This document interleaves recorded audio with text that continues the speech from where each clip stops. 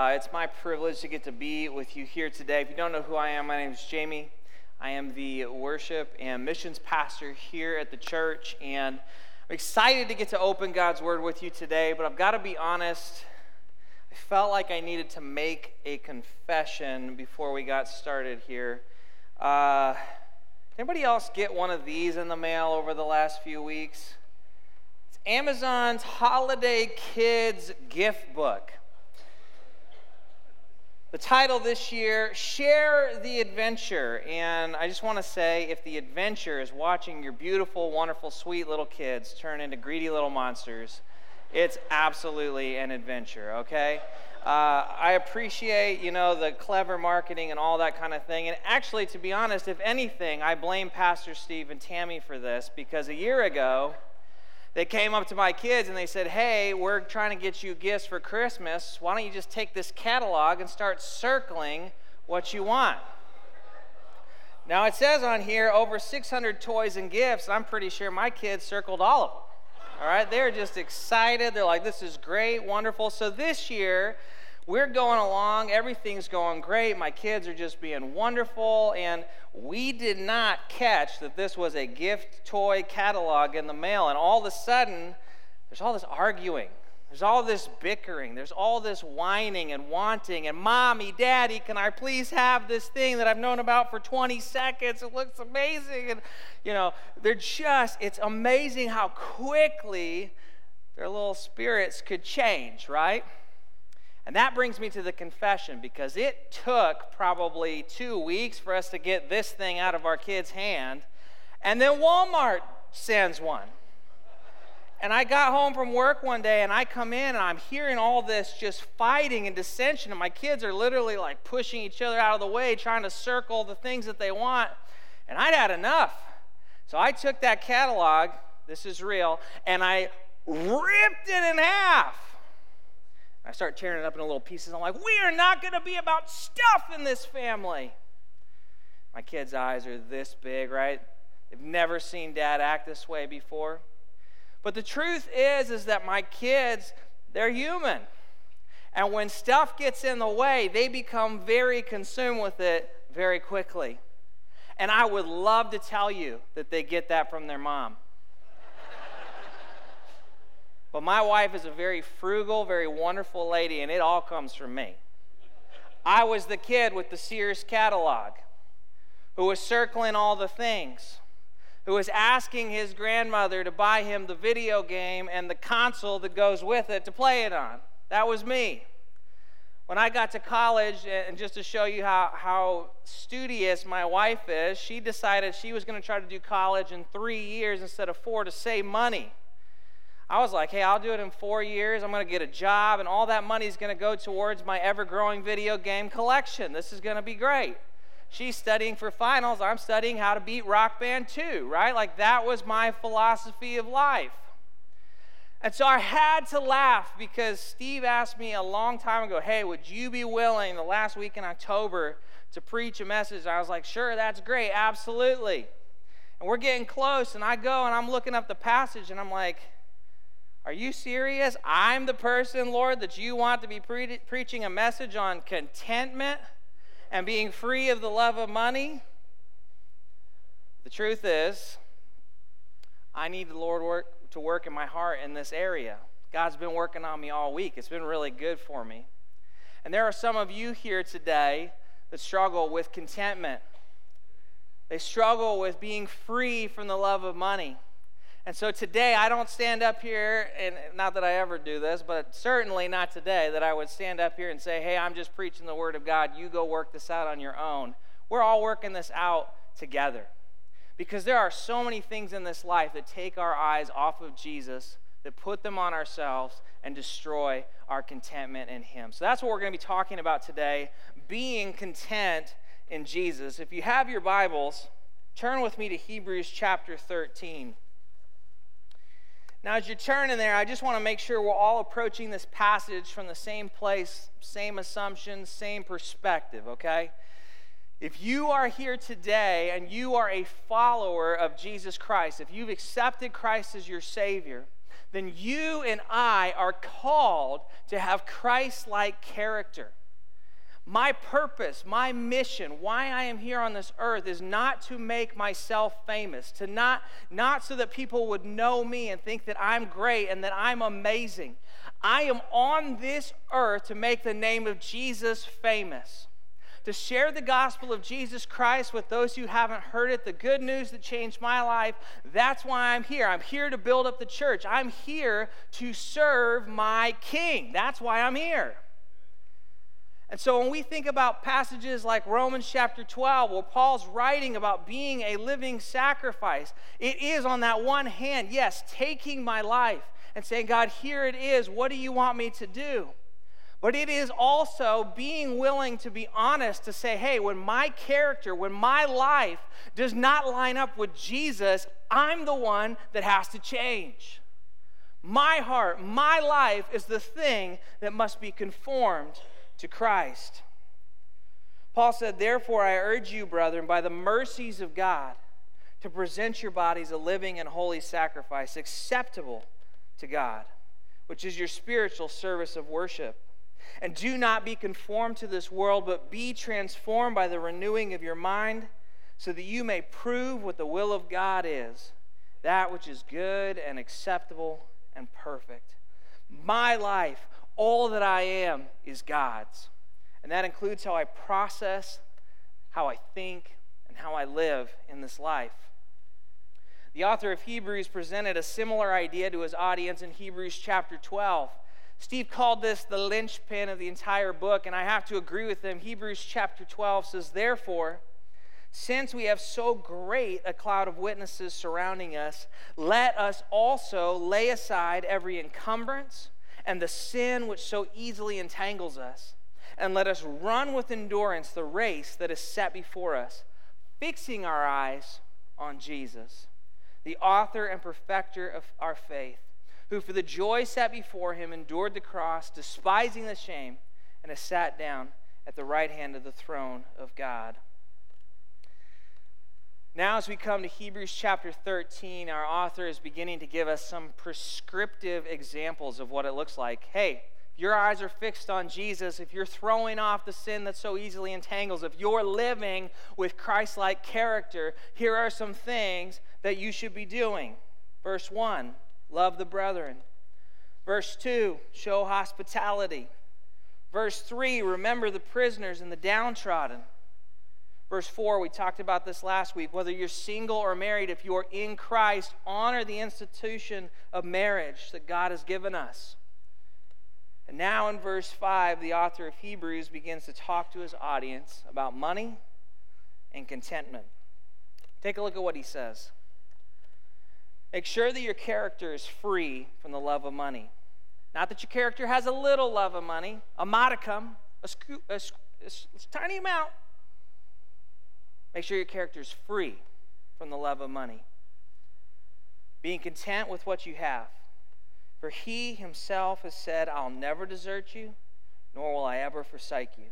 So that we can confidently say, the Lord is my helper. I will not be afraid. What will man do to me? The author of Hebrews in this passage is giving his audience both a warning and an encouragement. So I want to start today with the warning. And the warning's this. The warning is that the love of money is a hindrance to Christ-like character. The love of money is a hindrance to Christ-like character. Take a look again at verse 5. It says, make sure that your character is free from the love of money. The author of Hebrews is giving a strong and sweeping statement. If you are in Christ, your character, your life ought to be free from the love of money. Now, I hope you know this and I hope you understand it, but let me say it just in case. Money in and of itself is not evil. It's not wrong. Stuff is not wrong, okay? These are inanimate objects that do not feel. Money is paper. It is coin. It is a digital number on a screen. It's not the problem. The problem is when for you and I, money and stuff becomes that all-consuming thing that is driving our focus away from the Lord. And I know that when we talk about this idea of money, of the love of money, it's really easy to come to church and to want to deflect, to be defensive, to put the guard up, to say things like, oh, that's not me. I don't have that. That's not. But here's the truth. If you and I want to grow in our Christ-like character, if we want to become more like Jesus, it means that when we read Scripture, whether we think we've got it together or not, we've got to be willing to be open and honest and to let the light of God's Word shine down in our hearts. And if there's something there that doesn't fit, we've got to be willing to change. When you think about this idea of love of money, we think about greed, the desire for money. The New King James translates the idea as covetousness, which I find to be a very New King James way of saying it, covetousness, right? But for me, when I think of that idea of coveting, it starts to drive the idea home a little bit more. Because when I think about coveting, I'm talking about yearning or possessing to have. And maybe I don't feel like in my own heart that, oh yeah, I'm always constantly thinking about money or the love of money or how much of the green stuff do I actually have. But I certainly struggle sometimes with how much stuff I have. And we live in a culture that makes it easy for us to think that we should be able to have anything that we want. If you want it, you are entitled, you should be able to have that stuff. I didn't know that I needed an iPhone 14 until I started seeing all the commercials every 30 seconds. And LeBron James is standing up there and telling me I need an iPhone 14. LeBron, I wouldn't have believed it, but you said it and I know it to be true, right? My iPhone 13, I thought it was good. I now realize it's garbage. I got to get rid of it. I need the iPhone 14. That's what everybody's got. That's what all the cool kids have, right? We live in a world and a society that says if you want a nicer house, just go get it. If you want a nicer car, just get whatever you want. In fact, it's been kind of funny because this week is like a huge week in my neighborhood because it's Halloween decoration contest week, right? This is the week when the HOA is going to drive around, is going to give out award prizes, money, whatever, to the house that is best decorated. I have no idea how much my neighbors have spent on trying to make their houses look better than the person next to them, but there's one person whose house can just change color at will. He just presses a button and it's blue now, right? Like, it's incredible the amount of money that people spend so that other people will look at them and think that they are something. It's been really interesting, too, with all these COVID and shipping issues and all the shortages that have been going on. It's really brought out this entitlement, I feel like, in people. There's been some stuff that's been hard to get in the last couple years that's really important for people to have. There's also been quite a few things that people have been incredibly angry about on the internet that don't matter at all. People getting upset because they're unable to get their $600 shoes whenever they want to get their $600 shoes to show off to their friends or to keep in the box and put on a wall, right? People who wanted to get the latest, greatest video game console and there's a chip shortage, so they're just losing their ever-loving minds because they can't play video games at the highest fidelity known to humankind. But it highlights the point. When we allow our desire for stuff, the money to buy that stuff, to become our prevailing focus, we're hindering our ability to have Christ-like character. Because the love of money, covetousness, is a never-ending, all-consuming, selfish pursuit. When my eyes are fixed on Jesus, I'm running for him in my life. I'm asking questions like, what does Jesus want me to do in this situation? Where does Jesus want me to go to work? How does he want me to talk to this person? How should I be engaging with this person right now? When I start thinking about all the things that I want and don't have and trying to scheme ways for myself to get them, do you know where my eyes just went? They went to me. And suddenly now I'm the one making all the decisions in my life, and I'm not seeking the Lord. There's no room for the Lord. It's about me. The love of money is a hindrance to Christ-like character.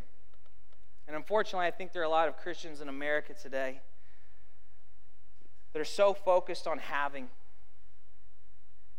that they're missing out on the joy of the Lord. It's interesting. Jesus said in Luke chapter 12, "Beware and be on your guard against every form of greed. For not even when one has an abundance does his life consist of his possessions." Paul wrote in 1 Timothy chapter 6, "For the love of money is a root of all sorts of evil. And some, by longing for it, have wandered away from the faith and pierced themselves with many griefs."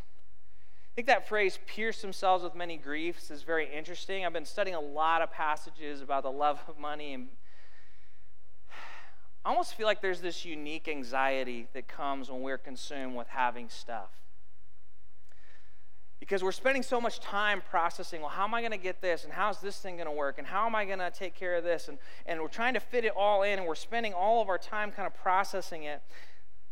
It's almost like we're creating stress and worry for ourselves that doesn't need to be there. Like if our focus was on Jesus, that anxiety wouldn't need to be there.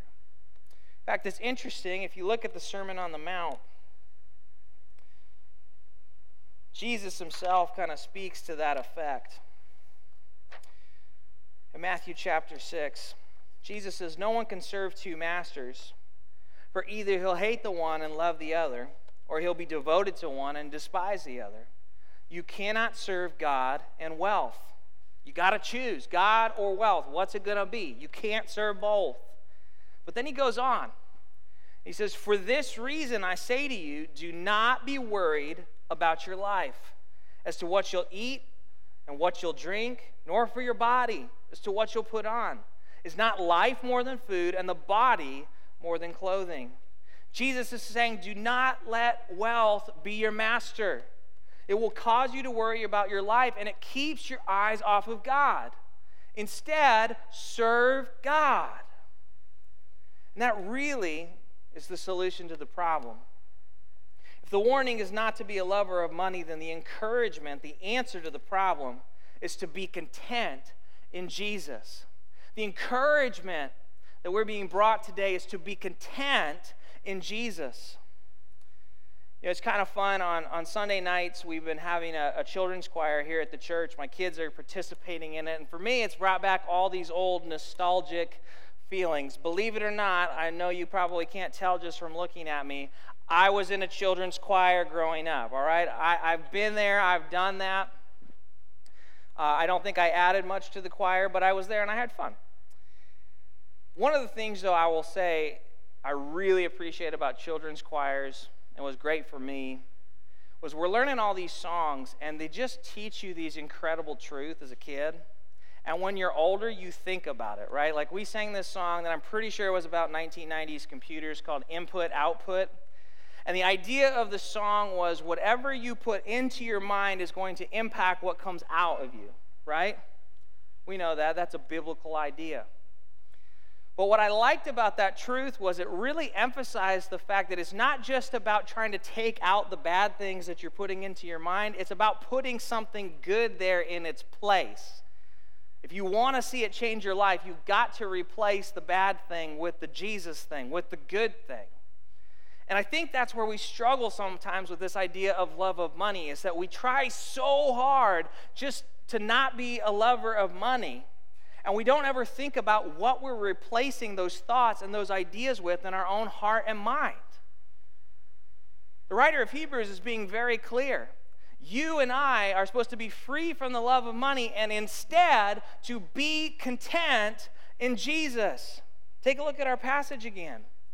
Make sure that your character is free from the love of money, being content with what you have. For he himself has said, I'll never desert you, nor will I forsake you.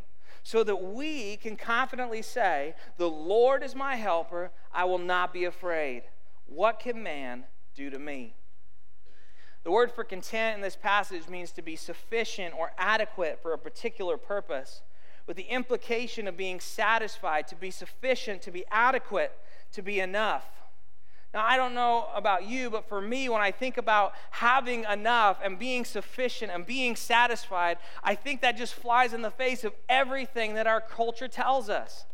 Every commercial that we see, the conversations that we have with our non-Christian friends, a lot of times even just the way we think in our own mind, that idea that, hey, I am good, I have enough, I am satisfied, I am sufficient. It's revolutionary.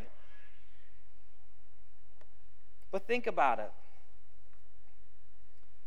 This passage is not saying that getting new things is wrong. It's not saying that luxury purchases are wrong or having lots of money is wrong. It's saying that my joy and my happiness should never be tied to whether or not I have money or stuff. As a believer, my contentment is not found in earthly things. It's found in Jesus. My soul has to be satisfied in Christ. All that I am, all the things that I do, must be satisfied and content in Christ. And if Jesus is where my soul finds satisfaction, then every other good gift that I receive in this life is just icing on the cake. Think about it. If my house isn't as nice as I'd like for it to be, but I have Jesus, I have enough. If my Traeger that I've been preparing for weeks now, when it comes time on Thanksgiving, if it dies out and I'm bringing an undercooked turkey to Thanksgiving dinner, if I have Jesus, I have enough. And if for some reason one day I have to sell all the things that I have in order to take care of my family, if I have Jesus, I have enough. And Jesus is enough. He's all that we need. I think about the heart of Paul when he's writing to the Philippians in Philippians chapter 4, right? Here's Paul. He's sitting in a jail cell. He's being very transparent. I might be dead after I write this. I don't know. Coin flip, toss up. It could go either way. And if it was me and I'm sitting in a jail cell and I'm thinking I might be about to die, I would think this is a great time to complain. This is my opportunity to be discontent. If I'm going to get one, this is it. But that's not Paul's heart at all. Paul writes, "But I rejoiced in the Lord greatly, that now at last you have revived your concern for me, church at Philippi. Indeed, you were concerned before, but you lacked opportunity. Not that I speak from want, for I have learned to be," here's that word again, "content in whatever circumstances I am. I know how to get along with humble means, and I also know how to live in prosperity. In any and every circumstance, I've learned the secret of being filled and going hungry, of having abundance and suffering need." What's the secret? I can do all things through him who strengthens me. Paul says, look, it doesn't matter if I'm in prison, if I'm in squalor, if I'm in luxury, if I'm in middle class. I can do all things through him who strengthens me. You can hear the parallel between Paul's words and our passage in Hebrews. The author of Hebrews says that because Jesus is with us, we can confidently say, "The Lord is my helper. I will not be afraid. What will man do to me?" It almost sounds like the author of Hebrews is boasting. If Jesus is my helper, then I've got no reason to fear. World, if you want to come and take everything that I have, if I have to go through the most difficult season of my life, if Jesus is with me, I'm good. I have enough because Jesus is enough. Nothing that this world throws at us can ever surpass the joy of knowing Jesus in our lives. I got to be honest with you, growing up, I was around missionaries a lot because we had a lot of missionaries that came in and out of our church, and my grandparents have them in their home and spend time with them. And I really struggled with the idea of being a missionary as a kid. Again, I've been very open about my lack of contentment issues. When you think about what it costs to be a missionary, that was really hard for me as like a 10-year-old to process. I liked my house. You're a missionary, you're not guaranteed you're going to get to go live in a nice house. I wasn't sure if I was okay with that. I like living by family. If you're a missionary, you may or may not get to live close to your family. I wasn't sure if I was okay with that. I grew up in Arizona. AC is very important in Arizona. If I'm a missionary, I don't know if I'm going to get to go somewhere that has air conditioning. I don't know if I'm okay with that. I have to share the gospel a lot and be rejected a lot. I'm not sure if I'm okay with that. And as I've grown up and the Lord has worked in my heart, one of the things that's been really interesting is now, as the missions pastor, I get to talk to missionaries all the time. And yeah, there are missionaries that are going through really hard, difficult things. But the funny thing is, whenever you talk to them, it seems like the conversation is always just about the goodness of God. How God provides for their needs, how He takes care of them, how He is sufficient, how, yeah, this thing is hard, but God's good. God's going to see us through. And it's because for them, Jesus is enough.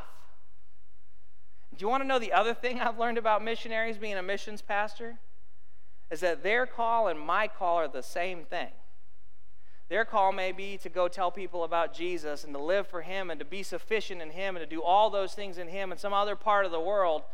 But my call is to do those things right here, to be sufficient in Christ, to tell the world the good news of Jesus with all I am, to live for His glory. That's what I'm called to do. And so if I'm walking through this life and I'm going through a difficult season, Jesus is still enough for me. I can be content in Him.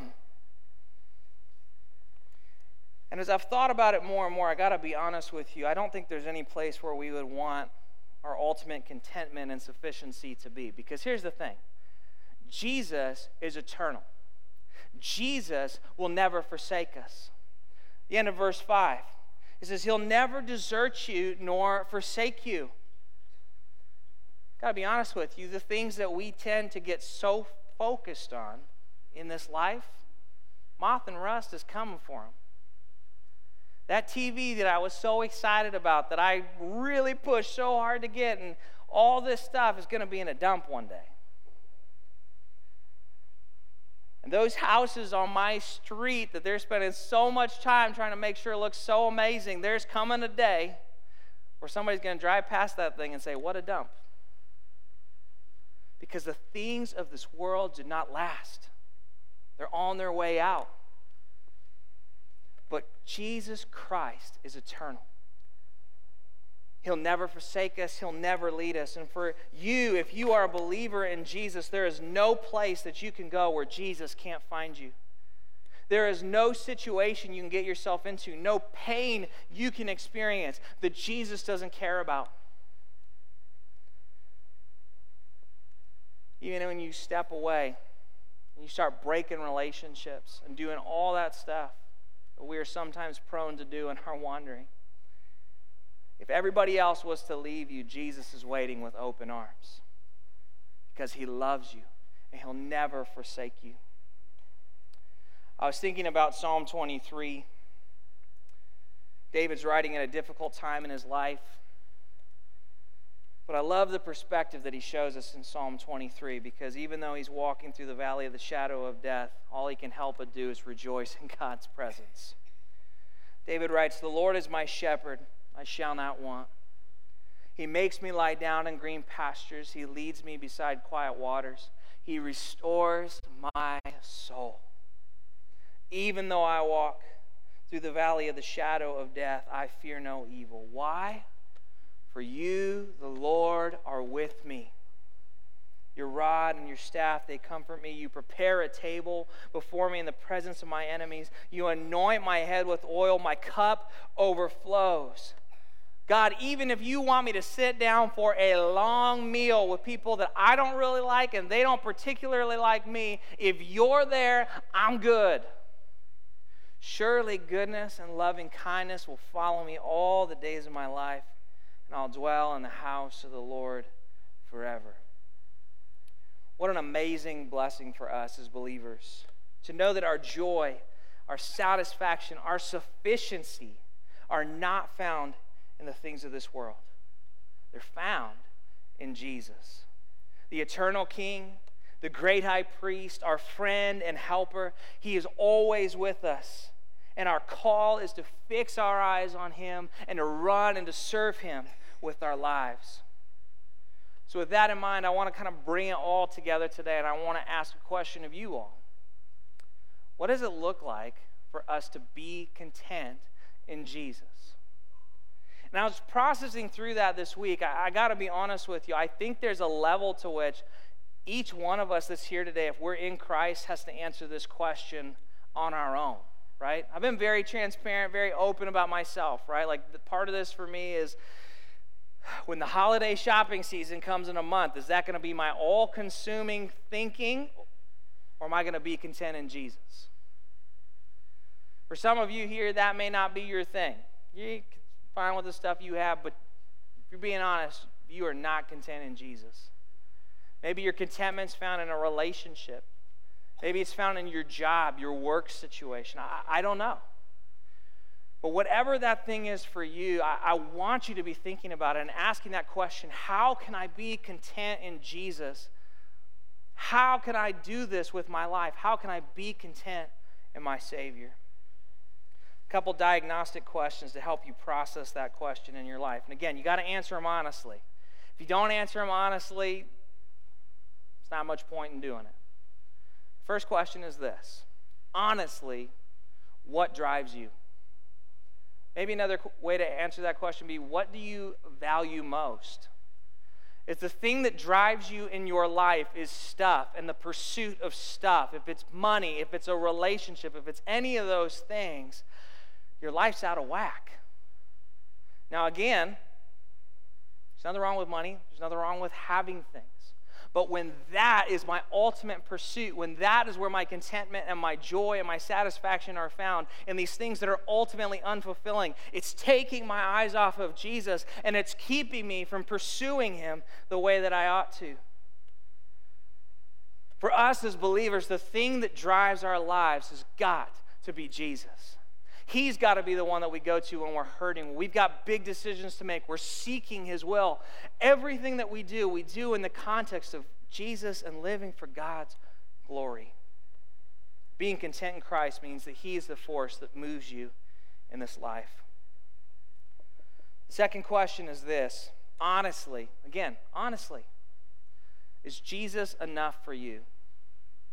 I was thinking about this. Life is so seasonal. You know, it's a roller coaster, and there are good days and there are hard days.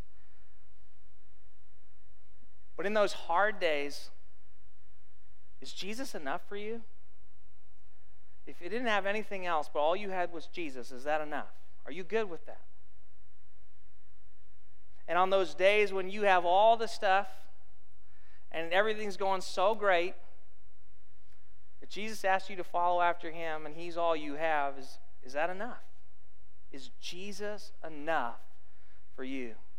Don't ever forget, dear Christian, that were you to lose everything else, you still have Jesus, and He is enough.